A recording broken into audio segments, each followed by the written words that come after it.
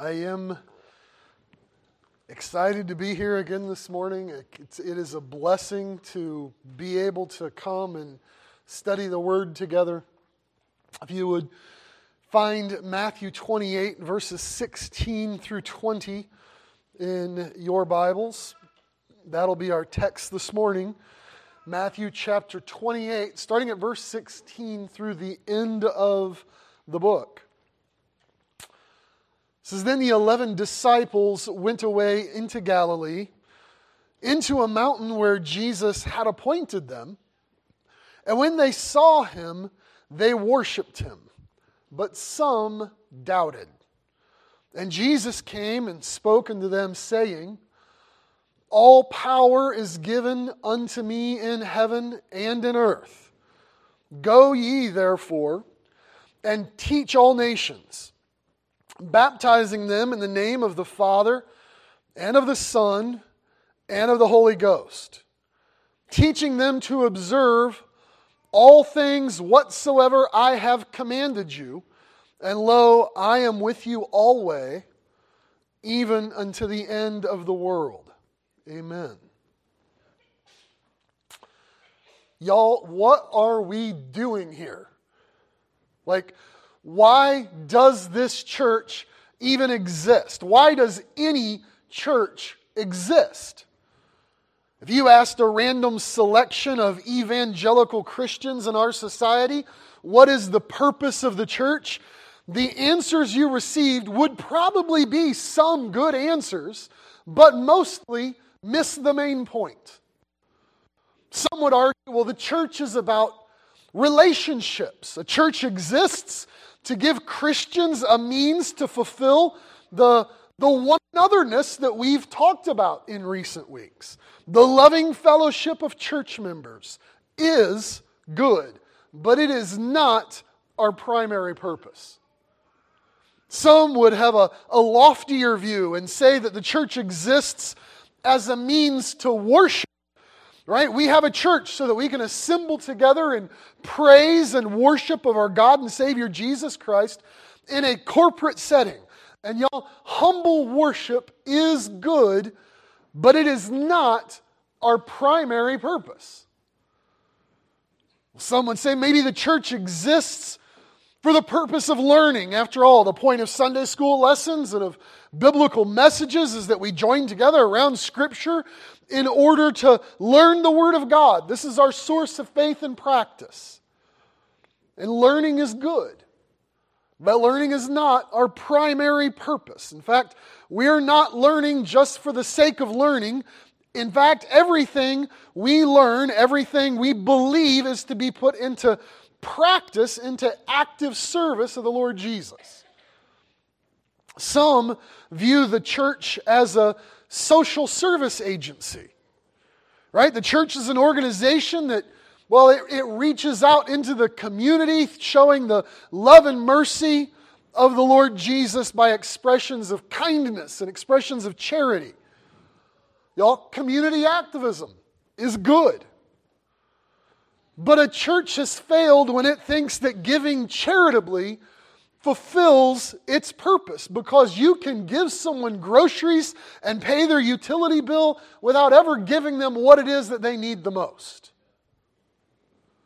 All of these things are good. And in fact, all of those should be characteristics of the Lord's churches as they follow the Bible's commands for the Christian community. Right? Loving fellowship, humble worship, purposeful learning, charitable kindness, those things should be marks of the Lord's church. They are all good, but none of them are primary. The primary calling of the Lord's church is to fulfill the Great Commission, which is given in our text this morning. Our goal this morning will be to see the final words in Matthew's gospel record the Great Commission, the command in which the Lord Jesus requires His church to submit to His authority, to declare His gospel, and rejoice in His presence. These final words of Matthew's gospel are, in fact, the climactic point of the entire book that he has written. He's been building up to this point since the beginning of his gospel. John MacArthur refers to this text as, quote, the climax and major focal point not only of this gospel, but of the entire New Testament. It's not an exaggeration to say that in the broadest sense, it's the focal point of all Scripture. The entire point of Matthew's gospel up to this text has been to prove that the Lord Jesus is King. He began with a genealogy proving that Jesus has right to be king. He continued through the ministry of Jesus, showing how he's the complete fulfillment of all the Old Testament promises about a Messiah king. In Matthew chapter 10, the Lord Jesus gathers his disciples and he sends them out. Actually, Matthew 10 is what I like to call a pre-existing commission, because he sends out his disciples and specifically tells them in Matthew 10, you only go to the household of Israel and declare the kingdom of heaven under the authority of Messiah King Jesus. And now in our text, having secured salvation through his death, burial, and resurrection, Jesus expands that commission to his church by telling them to now take that message out to all nations, reaching them with the gospel. This is the Great Commission. When we ask, what are we doing here? Why does this church exist? This has to be our answer. There's a lot else that we're called to do, right? Fellowship and worship and learning and serving. But we'll even see in this text that all of those things are subservient to this, because all of them are explicitly contained in this Great Commission as a portion of it. This commission is the church's highest calling. So again, the Great Commission is the command in which the Lord Jesus requires his church to submit to his authority, declare his gospel, and rejoice in his presence. This has to be, even though it is the final command, it is our highest priority. And so we'll examine it this morning in those three areas. First, I want you to see the church is called to submit to the authority of King Jesus. Submit to the authority of King Jesus. Now, to sort of set the scene for a moment, Matthew is very brief in presenting his post-resurrection commentary in his gospel. Right? The resurrection's just occurred at the beginning of this chapter. The Lord Jesus has already been betrayed and arrested and condemned and crucified. Two disciples named Joseph and Nicodemus had appealed to be allowed to take his body and bury him in Joseph's family tomb. After 3 days, the tomb was miraculously opened. It was found empty, confirming that the resurrection of the Lord Jesus is a historical fact. And when that happens at the beginning of this chapter, what I like to beautiful chaos erupts among the disciples in Jerusalem. The risen from the dead Jesus appeared to many of them. Now, each of the four Gospels tells some different portions of that story. Matthew only focuses on the experience of the women who found the tomb empty. Up in verses 5 through 7, you can see an angel invites them into the empty tomb, orders them to go back and tell the other disciples what they've seen. And on their way back to tell the other disciples what they've seen, in verses 9 and 10, the Lord Jesus himself appears to them along the way as they went. As a matter of fact, in verse 10, look at that. Chapter 28, verse 10, Jesus said to them, "Do not be afraid. Go tell my brethren that they go into Galilee, and there they shall see me." There is this confirmed plan that the disciples of Jesus are to meet him in Galilee, in the northern region of Israel. And while verse 10 doesn't tell us the specific place in Galilee that they're to meet him, our text does show us that there was a specific place. Look at verse 16.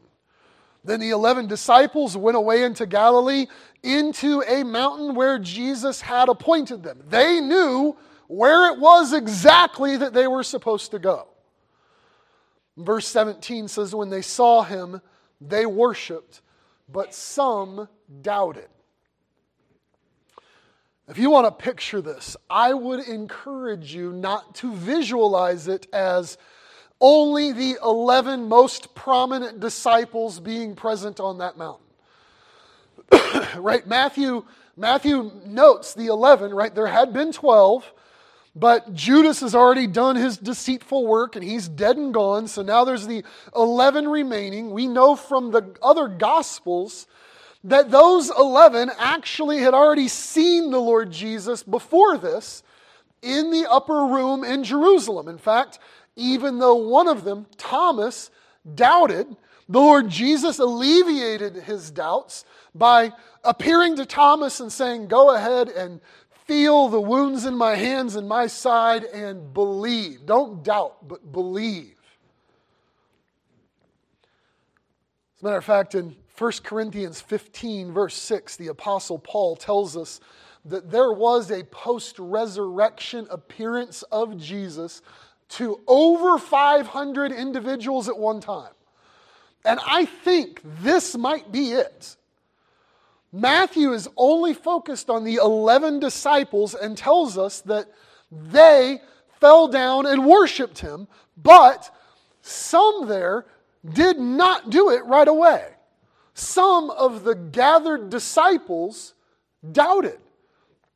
Although, I want you to understand, the word doubted here can also mean something more like to be uncertain or to be hesitant. Right? It's probably wise to show them a little bit of situational compassion here. As they're standing, seeing this figure coming up the mountain to them, recognizing it as Jesus, they're probably thinking, am I imagining this? Is that really Jesus? We've heard that he's alive, but how is it that he could really be alive? Should I, at this point, fall down and worship him because he has not ever asked for that before? Y'all, I love that Matthew shows us this before he records the commands of Jesus. If the success for this Great Commission rests on the strength of these doubt-filled, uncertain, hesitating disciples, then the commission is absolutely certain to fail.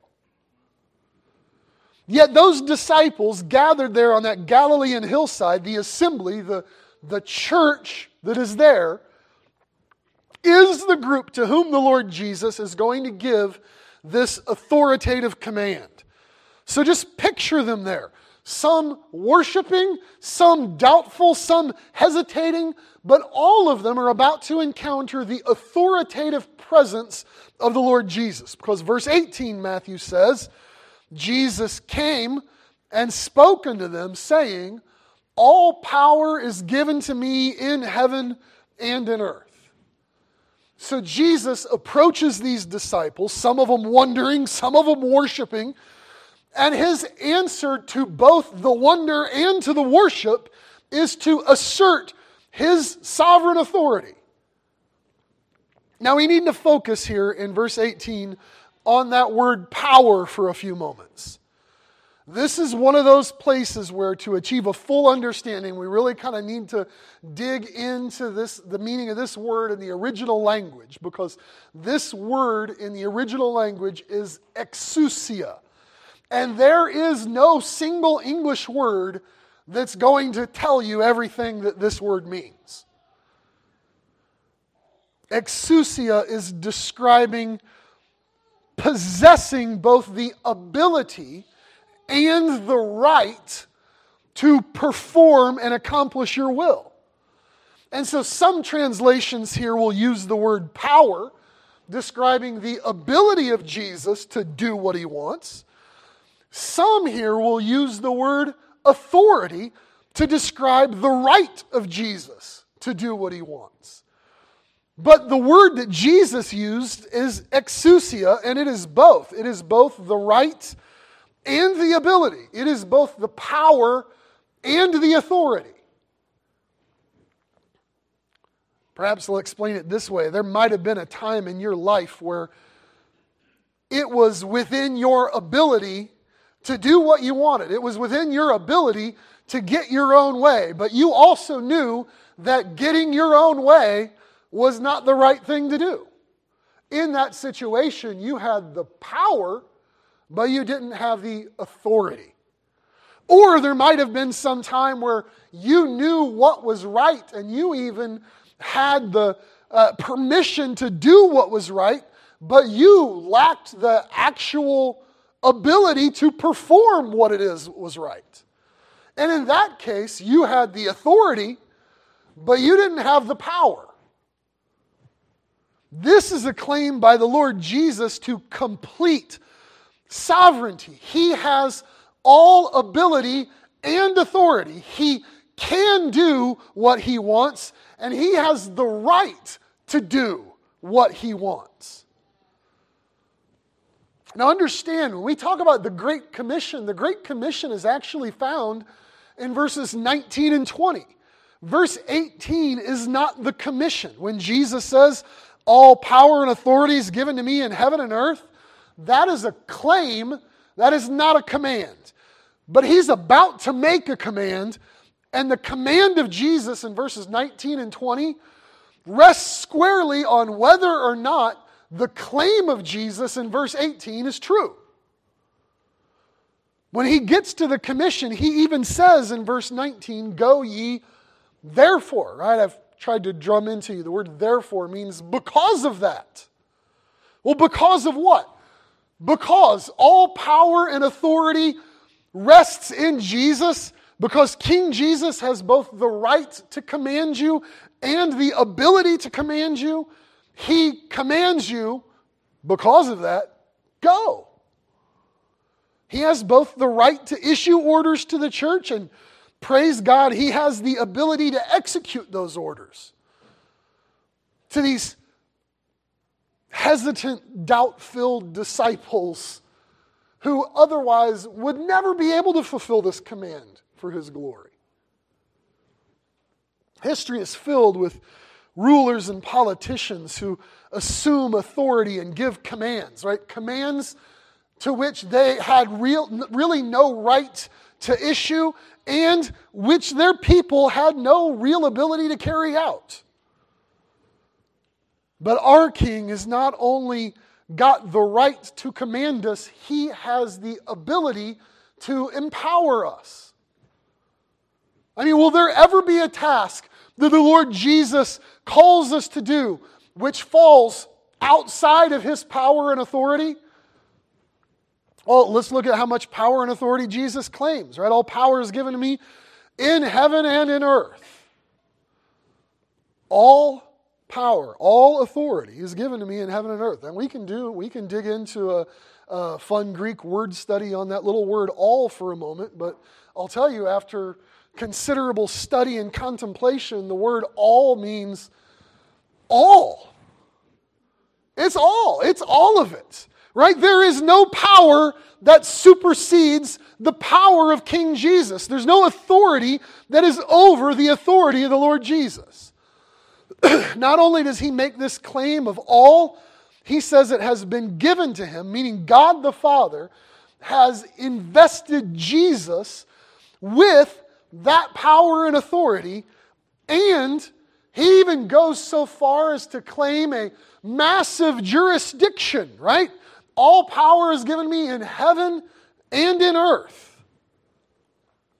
You may remember in Ephesians 1, verses 20 through 22, the Apostle Paul says that the Father raised Jesus from the dead and set him at his own right hand in heavenly places, far above all principality and power and might and dominion and every name that is named, not only in this world, but also in that which is to come, and has put all things under his feet and gave him to be head over all things to the church. A church is to be filled with disciples of the Lord Jesus who not only believe in His death, burial, and resurrection for their salvation, but also submit to His sovereign authority over all things in heaven, all things in earth, all things seen, everything unseen, everything that has happened, all things that are happening, and all things which He will bring to pass in the future for His own glory. Throughout His ministry, the Lord Jesus proved He has unparalleled authority. He has authority over creation so that He can cause fig trees to fade and command storms to shut up. He has the authority over deformities so that He can heal a man who had a withered hand. He can make lame men to walk on strong legs and feet.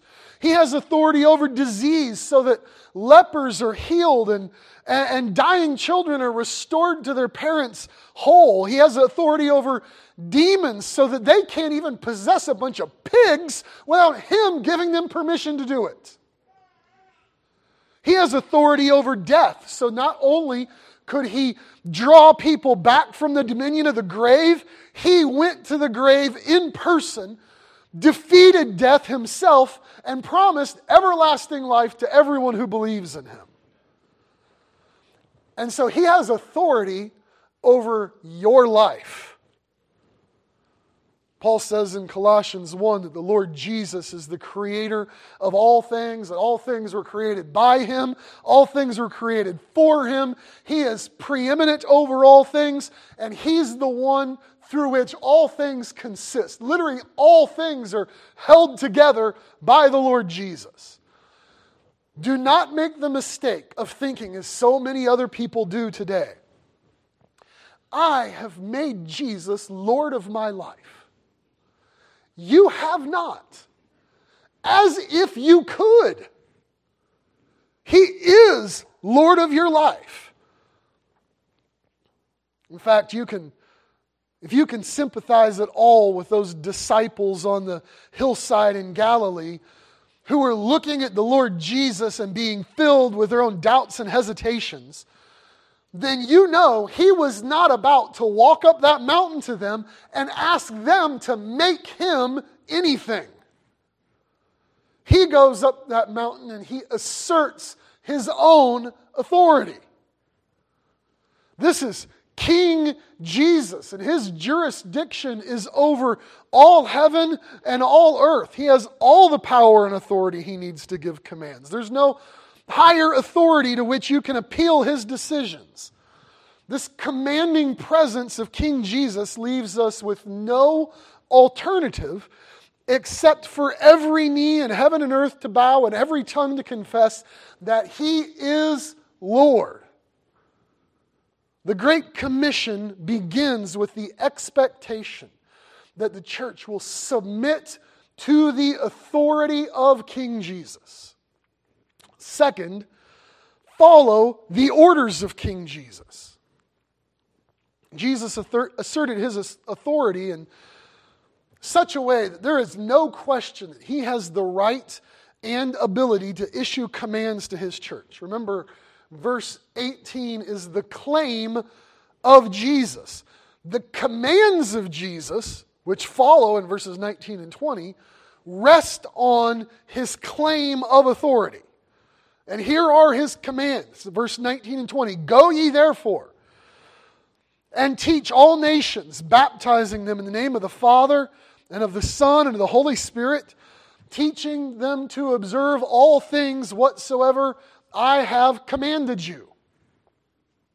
Now we need to analyze this sentence structure for just a moment. If you are prone to writing in your Bibles at all, I would highly recommend you circle that word teach in verse 19. Because the word teach in verse 19 is a completely different word than the word teaching in verse 20. In verse 19, that word teach means to make disciples. And in fact, that is the main action word for these verses. It is the main action word of this commission. go make disciples of all nations. Then, having made disciples, he says, baptize them. Well, baptize who? Obviously, it's baptize the disciples, right? Not infants. It certainly does not say that baptizing someone is how you make them a disciple. They have to be made disciples, and then you baptize the disciples. You declare the gospel of Jesus, making the disciples, and you baptize those who become disciples, and then he says, teach them or instruct them how to observe all things I have commanded. Now we need to talk about each one of those. There's 3 areas of that command. Following the orders of Jesus requires us to go disciple making, baptizing, and teaching. Disciple making is the work the Lord Jesus has commanded His church to do, right? Churchianity is overflowing with Christians who think that attending church is the high mark of the call of Jesus. That being in church is the end-all, be-all of righteous behavior. And again, church attendance is good. In fact, it is more vital than I think we consider it to be. But we need to stop thinking about Christianity as, well, you become a disciple and then come sit in the assembly with other disciples. The Lord Jesus' final command to the church was not come sit with the disciples. It was go make disciples. In fact, Jesus says make disciples of all nations. Remember, we talked about Matthew 10. He's taking that commission where he had told them, only go to the household of Israel. And now he's taking that pre-existing commission and he is expanding it to all nations. The good news of Jesus is extended to all kinds of people and all kinds of places. So declare the gospel to all the nations, he says. This, of course, fits with what Scripture has been saying long before this. Right? All the way back in Genesis, Yahweh made a promise to Abraham that in your seed will all the nations of the earth be blessed. And we see the culmination of that later in Revelation chapter 5, where the song is that you've redeemed us to God by your blood out of every kindred and tribe and language and nation. And so the gospel is God's program for the nations. So go tell the nations. Now, I know everybody probably thinking, well, I don't think my call is to mission work. I don't think I need to go to, the rainforests of South America. I don't know that that's my calling. And it's not everyone's calling. Not everyone is called to go to some faraway foreign mission field, though you should genuinely ask whether or not that is what the Lord has in His will for your life. But think of it this way. Here we are this morning. We are on the other side of the world from that Galilean hillside where Jesus spoke these words. Right? You are, in fact, out there in the nations right now. So tell the nations. At the very least, tell your neighbor, and by telling your neighbor, you will be spreading the gospel to the nations. Make disciples of all kinds of people in all kinds of places. Do not limit it to the people that you are comfortable with. If you think the gospel is best suited to work for people who look like you and talk like you and dress like you, then your good news isn't all that good. The good news the Lord has left for the church is to declare that the Lord Jesus has redeemed sinners by His blood from all kinds of people in all kinds of places. He has sovereign power and authority over all people and all places, and He commands His disciples to declare the gospel in all those places. So let me put this to you as bluntly as I can. As a member of the Lord's church, you are called to make disciples. You are called to spread the gospel, to tell people the good news about Jesus. You are either obeying the authority of Jesus or you are rejecting the authority of Jesus. You are either doing that and thereby fulfilling His command, or you are not sharing the gospel and you are denying that He has the right to give you commands at all. And while we can all admit that declaring the gospel can at times be scary or uncomfortable, or my favorite word young people use nowadays, awkward, let the claim of Jesus in verse 18 comfort you. He has all power and authority in heaven and in earth. Understand, when He says it's in heaven and in earth, that is not just making a claim about the geographical jurisdiction of His power and authority. He's not just saying over where He has power and authority. He's talking about over whom He has power and authority. So He has the authority over you to command you to make disciples. He has authority over the people that you talk to. So your words are more than just an appeal from your heart. They are a command from their sovereign King. He has authority over every demonic being which might assert itself to discourage your task. And He has authority over every angelic being He might use to empower the work that you're called to do. In short, your greatest challenge in declaring the gospel comes when you lose sight of the power and authority of Jesus and you focus on your own feelings about it instead. It's not about you. Go make disciples of Jesus. We also have to go baptizing. When people hear the good news and they trust in Jesus, we baptize them. Submitting to the gospel is what makes a disciple. Submitting to baptism is what marks a disciple. Baptism is that ritual that it points to a greater reality. The baptism of a believer identifies them with the work of the Father, Son, and the Holy Spirit, Jesus says. So later on, when Pastor Andrew performs this symbolic ritual this afternoon, he's going to use this formula that the Lord Jesus commands, right? Baptizing in the name of the Father and of the Son and of the Holy Spirit. But I want you to think about this for a moment, because those aren't just giving us sort of a verbal formula, so Pastor Andrew is going to have something to say. It's specified by the Lord Jesus for important reasons. The first reason is one you might not have thought of before. Since we're not first century Jews and we're not thinking of disciple making the way that first century Jews would have been thinking about disciple making, the goal of making disciples in their day was to become like the person you were made a disciple of. So, if you picture this in practice, a rabbi got his training and he went out on his ministry and he's teaching people and he would attract disciples. And those disciples would follow this rabbi, watching how he lives and learning what he taught so that they could become like him.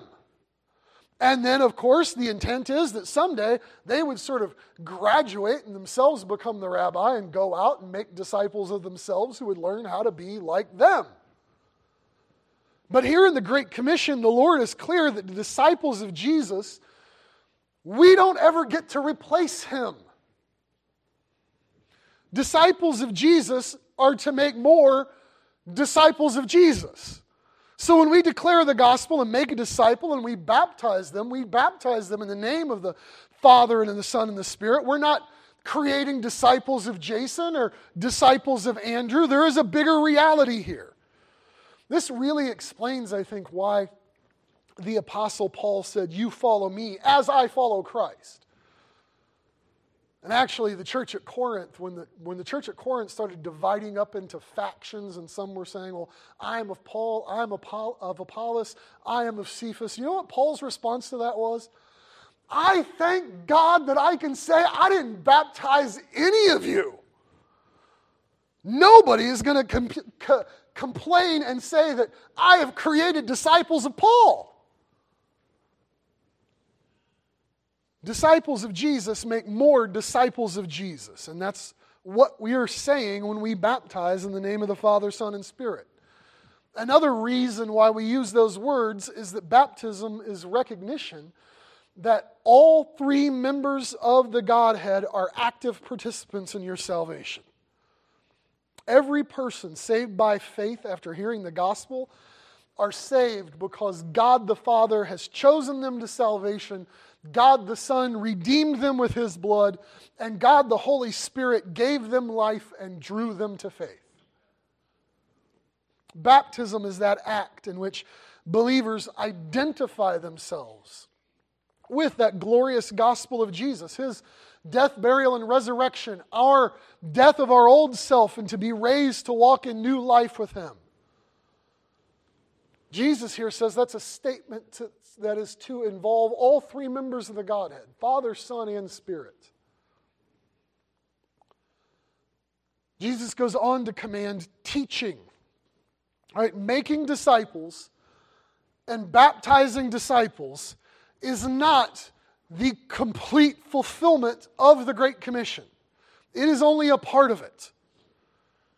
In fact, faith in Jesus and being baptized is just an initiation into this lifelong process of becoming a better disciple of Jesus, one who is more like Jesus. Baptism is not your graduation into Christianity. Baptism is your enrollment into the program. You got to learn after that. Back in the introduction, I asked, what's the purpose of the church? Why does it exist? And primarily, it's to fulfill the Great Commission. And the reason the commission is primary is because included in the commission is learning to observe all the things that I've commanded you. Loving fellowship, humble worship, purposeful learning, charitable kindness. Yes, Jesus taught all those things. They're included as a part of what we have to teach. They're included as a part of what each of us still needs to learn. This command, teaching them, is the third part of the commission. Or we could say it like this: go make disciples, baptize the disciples, and then disciple the disciples. Y'all, that's not easy, and it's not something that happens quick. So please listen to me for a minute. Because if we are honest with ourselves, this is not something that our church does well. This is something that we have struggled with.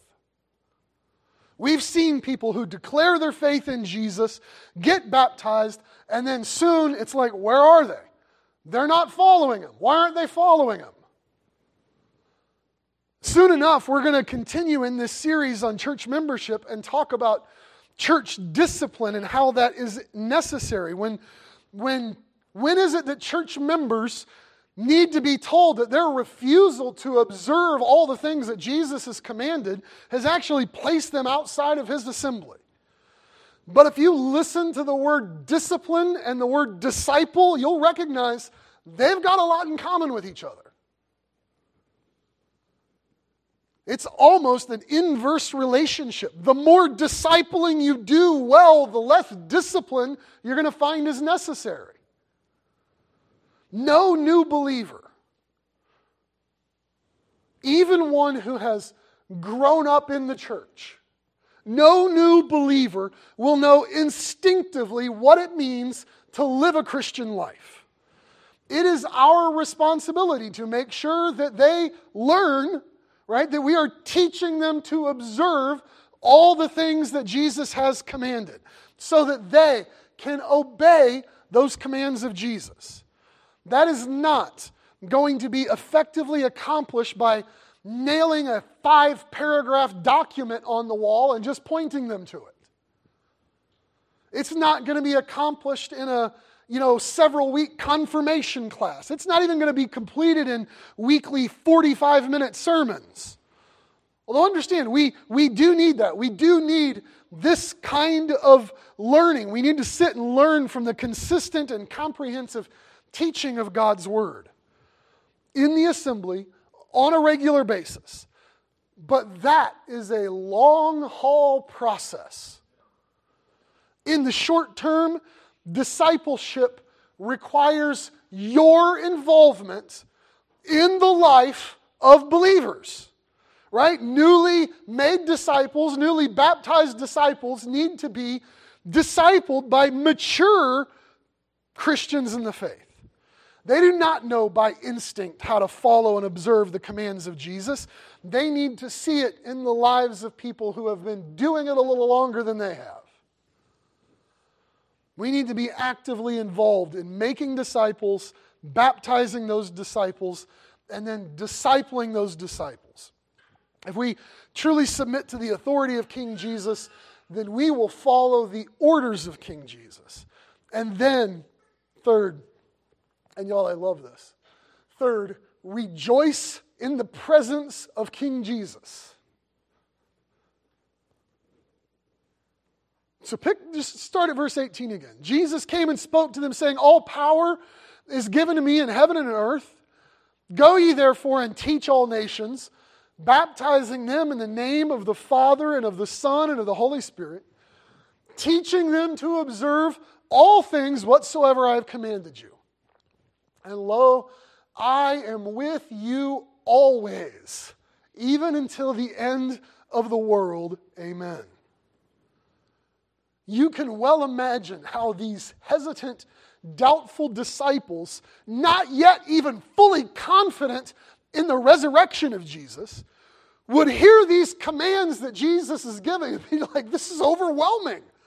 Well, I'm not even confident in him yet, and I'm supposed to go tell the whole world about him. But the good news is the one giving the commands not only has the authority to issue that directive, he's also got the ability to accomplish it in our lives. He has not left us alone to do this work because he has not left us alone. I am with you always. Now again, I want to remind you that Matthew, as the Holy Spirit has inspired him to pen this gospel, he has been building up to this climactic finish. From the very first chapter, he has been foreshadowing this ending. The Gospel of Matthew, you can look at the first chapter if you want to. The Gospel of Matthew begins with that genealogy of Messiah King Jesus. And before you even get out of chapter 1, an angel appears to Joseph and tells him, Matthew 1 verse 20, "While he thought on these things, behold, the angel of the Lord appeared unto him in a dream, saying, Joseph, you son of David, fear not to take unto you Mary your wife, for that which is conceived in her is of the Holy Spirit. And she shall bring forth a son, and you shall call his name Jesus," that is Yeshua. Yahweh is salvation. Right? "Call his name Jesus, for he shall save his people from their sins." And at that point, the angel is done speaking, but Matthew inserts commentary. He says in verse 22, "All this was done that it might be fulfilled which was spoken of the Lord by the prophet," this is the prophet Isaiah, saying, "Behold, a virgin shall be with child and shall bring forth a son, and they shall call his name Emmanuel," which is being interpreted, God with us. So Matthew opens this gospel by asserting this Jesus who brings salvation to his people. He is Emmanuel. He is God with us.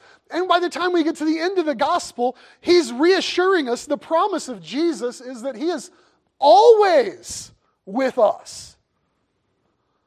As a matter of fact, Hebrews 13:5 tells us we have great confidence and contentment in the one who promised, "I will never leave you nor forsake you." As a matter of fact, just look at the alls in our text. Right? In this commission, I have all authority, so you go out and make disciples of all nations, Make sure to teach them all things that I've commanded you, and I will be with you all the time. And this promise of the Lord Jesus goes beyond those people who are on their knees on that Galilean hillside. Right? He makes this promise of His presence to the end of the world, or literally the end of the age. Not one of those people survived to the end of the world. The promise being made by Jesus is to that assembly. His assembly, His churches, are always going to have His presence. You know, the way He begins that all power is given to me, all authority is given to me, that's going to seem like cold comfort if the command that comes after that is like, you know, when my mom or dad said, now do it because I said so. But we don't only obey the command because King Jesus can command us in His power. He also promises to strengthen us with His presence. I am with you always. So the Lord Jesus is with you when you are away at college in the Ozark Mountains. The Lord Jesus is with you when you start your first day of your first job. He's with you when you end your last day before retirement. The Lord Jesus is with you when you are laying in an MRI machine in Chicago. The presence of Jesus will go with you into those waters of baptism. And when you rise out of them to walk in a new life, every day you live that life, observing His commands for His glory, He is with you. He possesses all power, all authority to command us to go to all kinds of people, in all kinds of places. He has charged us to make disciples, baptize those disciples, and then disciple those disciples, teaching them how to observe His commands. And He has promised us the comfort of His presence at all times, in all places, because He's got all power and authority at all times and all places. And we will never feel the presence of the Lord Jesus more keenly than when we are actively obeying His commission, His charge to the church. Submitting to the authority of King Jesus, obeying the orders of King Jesus, and rejoicing in the presence of King Jesus. Okay. We're going to pray, and then we'll sing a closing hymn. Pray with me. Heavenly Father, Lord, we thank You for Your word, and we trust that it accomplishes Your purpose in us. Our prayer, Lord, is that if we have heard from You clearly, that You would empower us as Your church to live faithfully, that You would make Your word effective in us, that You would make the love for Jesus active in us, that You would make the good news of salvation go out through us. Lord, use us for Your glory, that people would hear the gospel, that they would believe in Jesus, that they would be saved by faith in His name, and help us to be better disciples. Lord, help us to be active in making better disciples. And Lord, forgive us where we fail You. Help us to bring glory and honor to Your Son. We ask this in His name. Amen.